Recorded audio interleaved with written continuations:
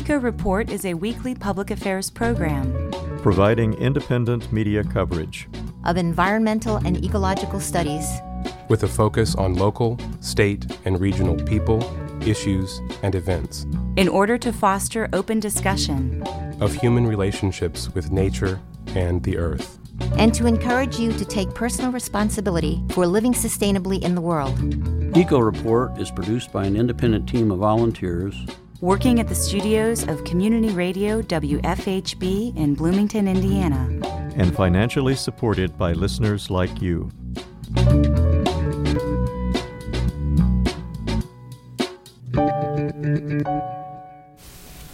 Hello, and welcome to ECO Report. For WFHB, I'm Juliana Daly. And I'm Cynthia Roberts. And now for today's environmental news brief.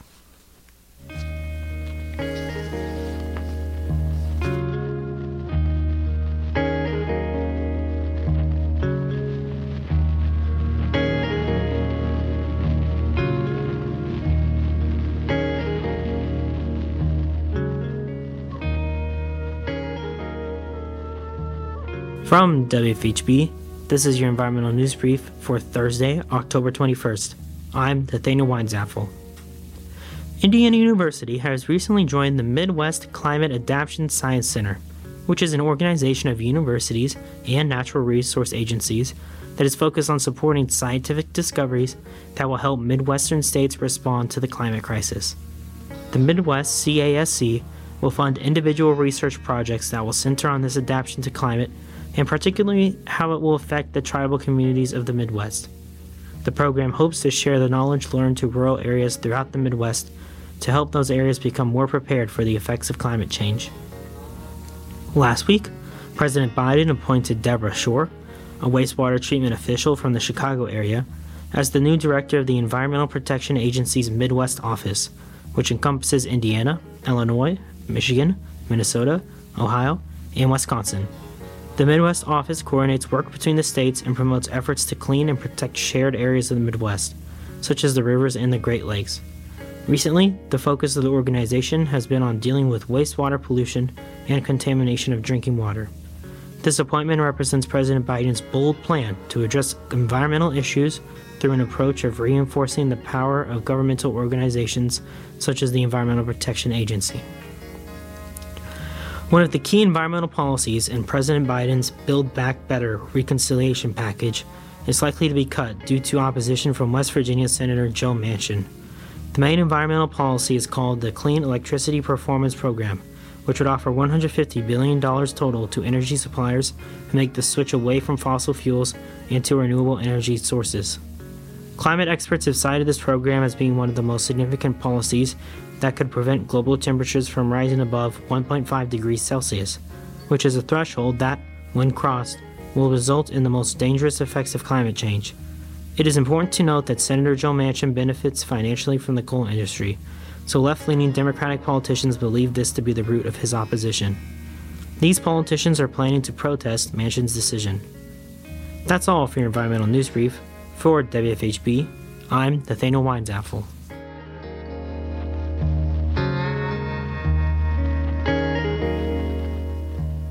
In today's feature report, Indiana environmental reporters Enrique Sanz talks about the date proposal for the closing of the Rockport Power Plant. That's coming up later in the program. Lake Michigan, the source of drinking water for millions of people, has taken a beating lately from the U.S. Steel plant in Portage, Indiana. In late September, the plant spilled iron-containing wastewater into the Burns Waterway, which empties into the lake.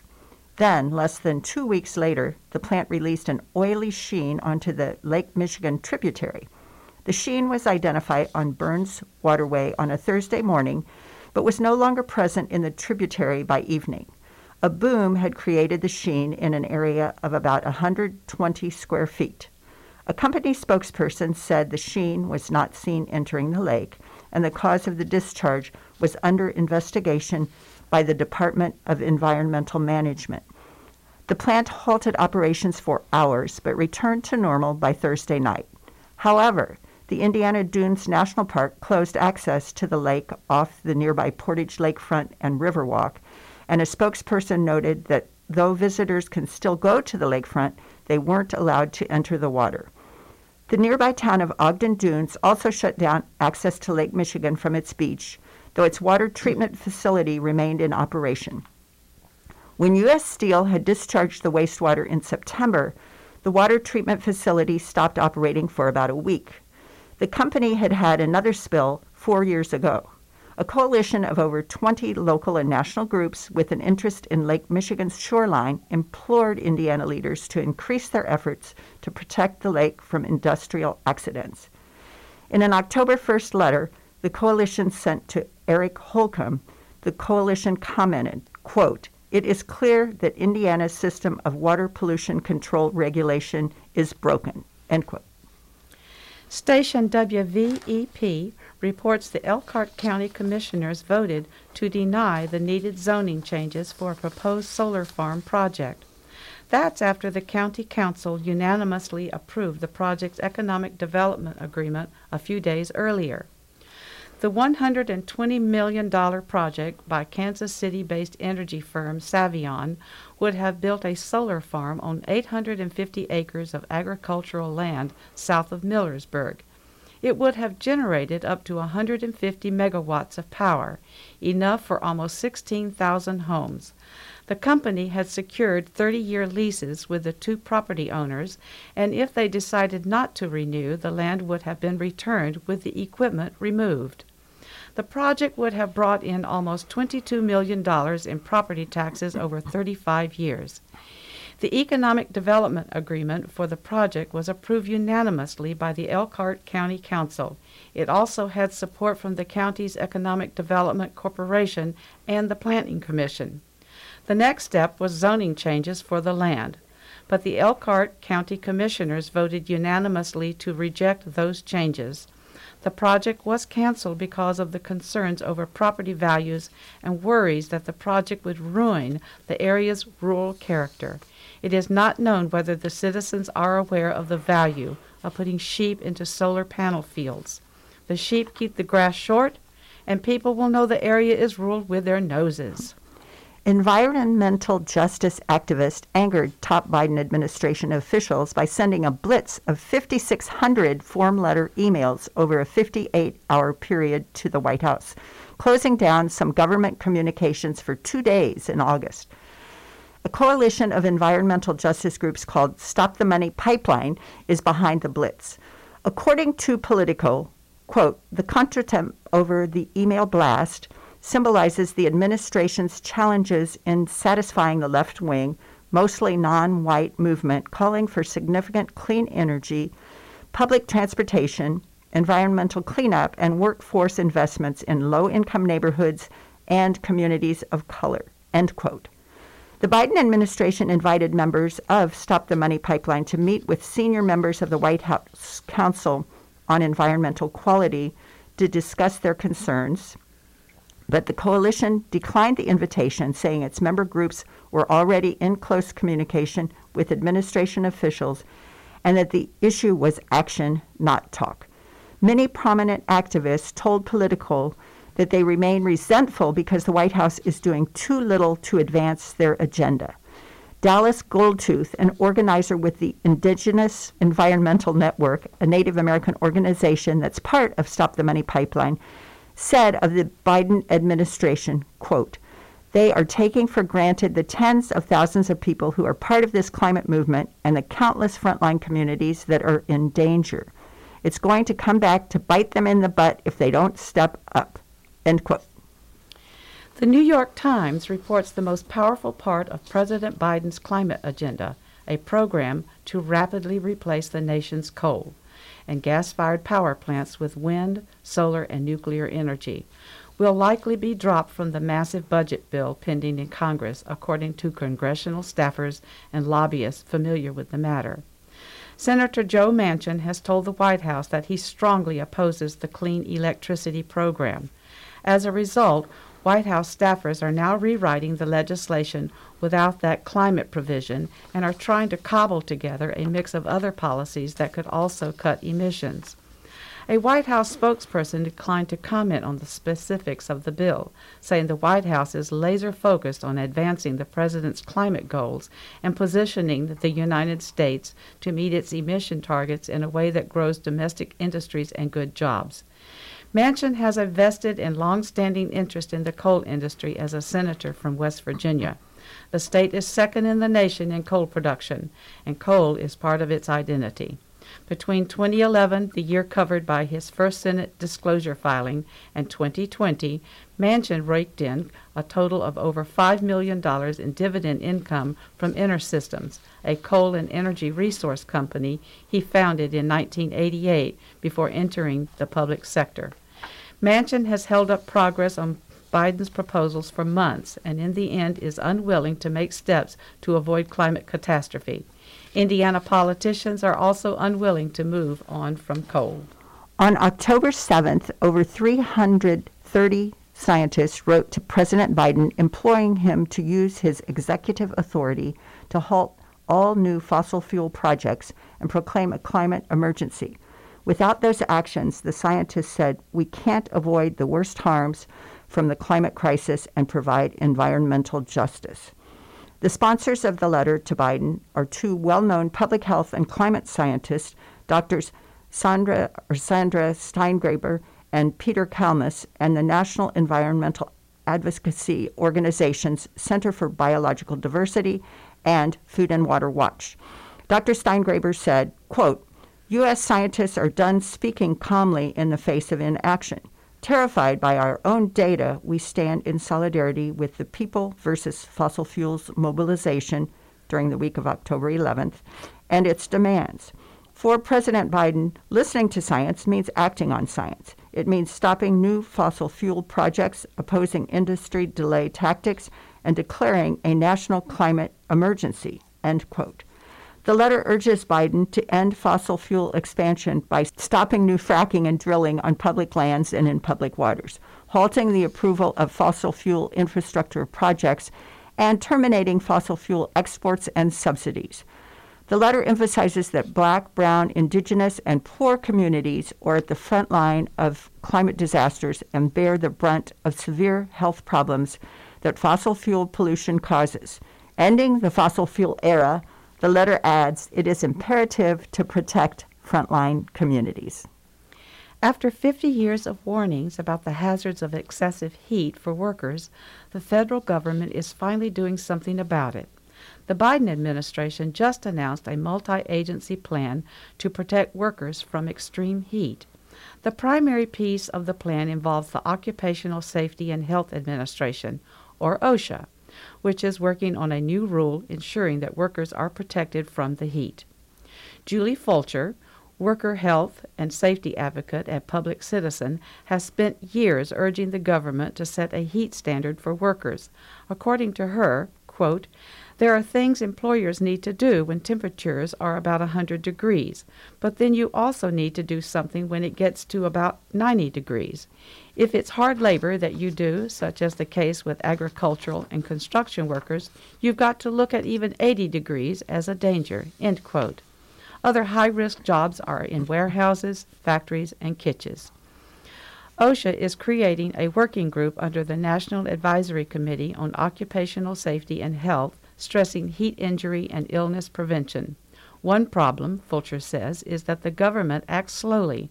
On average, it takes 8 years to implement new rules, and she urged officials to hasten the process. A study released last month found that around the world, heat-related deaths increased 70% from 1980 to 2016. With the climate crisis increasing heat even further, the need to act is urgent. 6 Native American tribes have sued the state of Wisconsin to attempt to halt its planned gray wolf hunt in November. The tribes claim that the hunt would violate their treaty rights and endanger an animal they consider sacred. As Marvin Defoe, an official and elder of the Red Cliff Band of the Lake Superior Chippewa Indians, said in a statement, quote, to us, the wolves are our brothers. The legends and stories tell us, as brothers, we walk hand in hand together. What happens to the wolves happens to humanity, end quote. The Chippewa tribes say treaties give them rights to half the quota of hunted wolves in territory they ceded to the U.S. in the mid-19th century. However, they don't want to hunt wolves, but to protect them. During a court-ordered wolf hunt in February, the State Department of Natural Resources set a quota of 119, but hunters killed 218 wolves in only 4 days, thus forcing an early end to the killing. Wisconsin's wolf population is about 1,000 animals. Opponents of the hunt say hunters probably killed at least a quarter of the population if poaching is included. The environmental nonprofit Earth Justice is representing the tribes and is one of several organizations suing the federal government over the Trump administration's decision to end Endangered Species Act protections for gray wolves across most of the country and restore management authority to the states. A story in the New York Times reports new monarch behavior. Butterflies seem gentle as they flutter from plant to plant, but some may be more murderous than you can imagine. Naturalists recently witnessed several species of milkweed butterfly harassing, subduing, and subsequently feeding on milkweed caterpillars, presumably to get their fill of toxic alkaloids inside the larva. This behavior was described in an article in the journal Ecology. The authors of the paper say they are unaware of similar behavior being documented among other butterflies, or any insects for that matter. They are so closely related.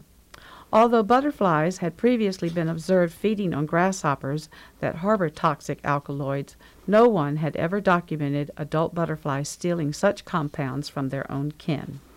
A common reason communities in Indiana reject solar power is that the panels are viewed as disrupting the rural look. People prefer looking at corn. However, there is a new concept in solar that is still in the research phase, which, if successful, could move solar panels from the field. Windows could become solar panels. A new transparent solar cell design could marry high efficiencies with 30-year estimated lifetimes. The research is led by Stephen Forrest of the University of Michigan. Quote, "Solar energy is about the cheapest form of energy that humankind has ever produced since the Industrial Revolution," end quote, said Forrest, distinguished university professor of electrical engineering. He said, "With these windows, your building becomes a power plant." While silicone remains king for solar panel efficiency, it isn't transparent. For window-friendly solar panels, researchers have been exploring organic or carbon-based materials. The challenge for Forrest's team was how to prevent very efficient organic light-converting materials from degrading quickly during use. Solar cells made with the new cells can achieve silicon rivaling efficiencies of 18%, but they do not last as long. The team, including researchers at North Carolina State University and Tianjin University in China, set out to change that. In their experiments, they showed that without protecting the sunlight-converting material, the efficiency fell to less than 40% of its initial value within 12 weeks under the equivalent of one sun's illumination. By studying the nature of the degradation in those unprotected solar cells, the team recognized that they only needed shoring up in a few places. First, they need to block out UV light.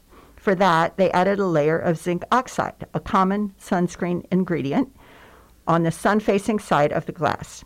Several other elements were added to improve the lifetime of the cells. The team then tested their new design under different intensities of simulated sunlight, from the typical one sun up to the light of 27 suns, and temperatures up to 150 degrees Fahrenheit. By studying how the performance degraded under these conditions, the team extrapolated that the solar cells would still be running at 80% efficiency after 30 years. This is an exciting direction of research. Obviously, it will be a few years before it will be known if it will become a successful technology.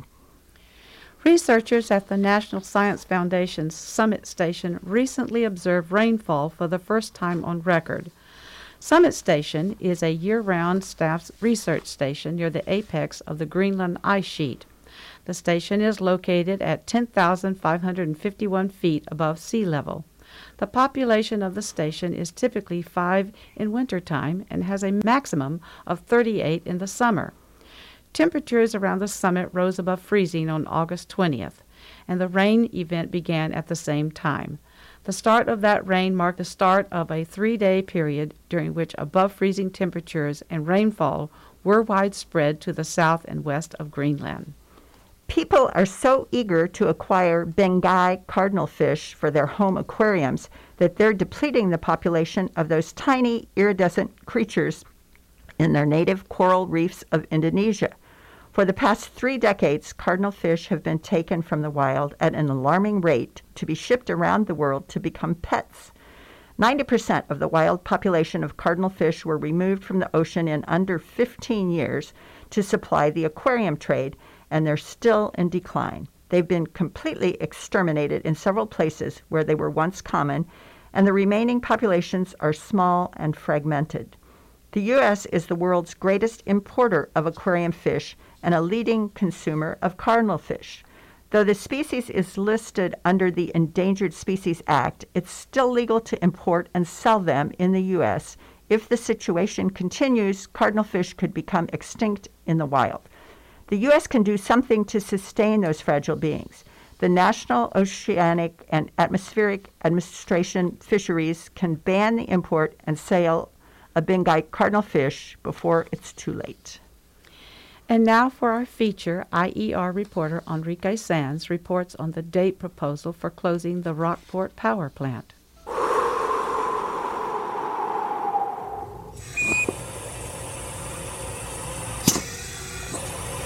Hoosiers could soon be breathing easier. A proposed deal between utility companies, local governments, and advocacy groups could finalize the date one of the most carbon-emitting power plants in the state will close. The Indiana Utility Regulatory Commission will consider a settlement agreement to close Unit 2 at Indiana-Michigan Power Company's Rockport Generating Station by 2028. Unit 2 is the last coal-fired electric generating unit at the plant without a retirement date. American Electric Power Generating Company, Indiana-Michigan Power's parent company, previously announced it would retire the plant's coal-fired Unit 1 by 2028. If approved by the IURC, the deal would ensure the complete closure of the plant. The groups involved are calling the deal a significant victory. Over the past decade, the Rockport plant has emitted more than 134 million metric tons of greenhouse gases. According to data reported to the U.S. Environmental Protection Agency, emissions peaked in 2012 with 17.9 million metric tons of carbon dioxide equivalent gases being emitted in a single year. The plant also emitted thousands of pounds of toxic chemicals every year, including hydrofluoric acid, hydrochloric acid, sulfuric acid, and many others. The Rockport Power Plant at one point ranked 4th in the nation for total greenhouse gas emissions and 44th for toxic releases out of thousands of power plants in the U.S., making it one of 4 other heavily polluting power plants in southwestern Indiana to receive the super polluter designation by the Center for Public Integrity and the Weather Channel. These are the state's super polluters: the Rockport Plant, AES Indiana's Petersburg Generating Station, Duke Energy's Gibson Power Plant, and the Alcoa Centerpoint Energy Generating Unit in Warwick County. They are all within 30 miles of Evansville, Indiana. The settlement agreement that could fully shutter the Rockport plant also includes other stipulations that could improve air quality in the state. The agreement requires that Indiana-Michigan Power complete an analysis to determine whether customers will save money if the company retires Rockport Unit 1 in 2024, 2025, or 2026, potentially speeding up its closure. The company would also be required to consider all resources, including renewable energy, before seeking approval of new generating sources to fulfill future energy needs arising from the retirement of Units 1 and 2. Indiana-Michigan Power will have to model a scenario within its current 20-year planning process that removes coal-fired power plants it partially owns in Indiana and Ohio. The companies and other parties involved in the agreement have asked the IURC to schedule a hearing for the agreement October 18th and hope to have the agreement fully approved by December 15th.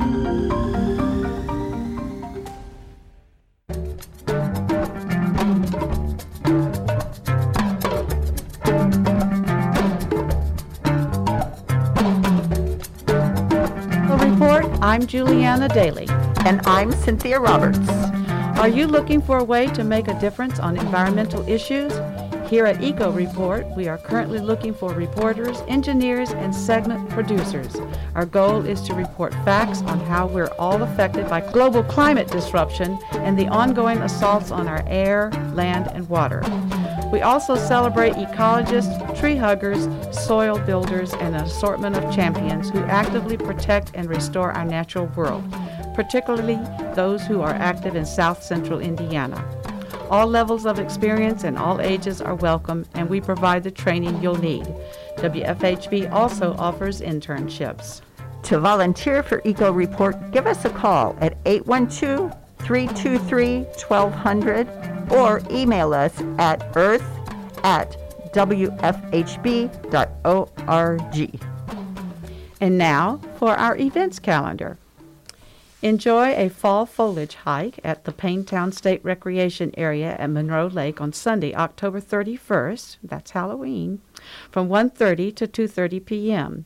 Meet at the trailhead to join the naturalist for a guided stroll along the Tree Trek Trail to learn about leaf color change and search for signs of autumn animal activity. Please plan to arrive on time. The full Hunter Moon Hike will take place at Spring Mill State Park on Friday, October 22nd from 8 to 10 p.m.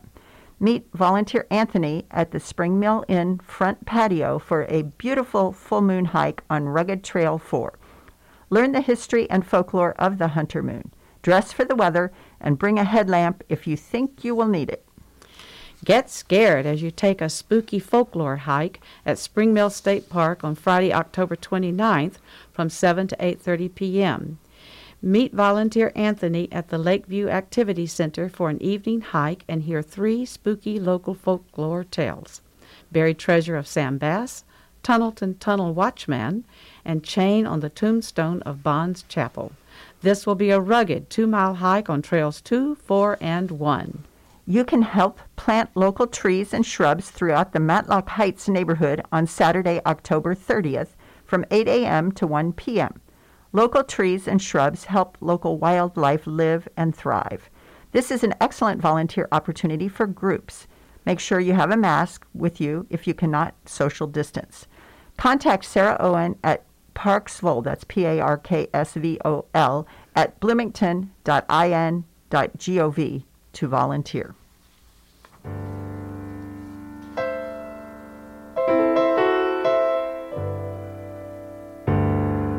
And that wraps up our show for this week. Eco Report is brought to you in part by MPI Solar, a Bloomington business specializing in solar hot water, solar electricity, and solar hot air systems. MPI Solar designs and installs solar power generation systems that encourage independence and individual responsibility. Found locally at 812-334-4003 and on the web at mpisolarenergy.com. This week's headlines were written by Norm Holy and Linda Green. Today's feature was produced by IER reporter Enrique Sanz. David Lyman assembled the script, and Linda Green and Patrick Callahan edited it. Juliana Daly compiled our events calendar. Patrick Callahan produced and engineered today's show. For WFHB, I'm Juliana Daly. And I'm Cynthia Roberts. And this is Eco Report.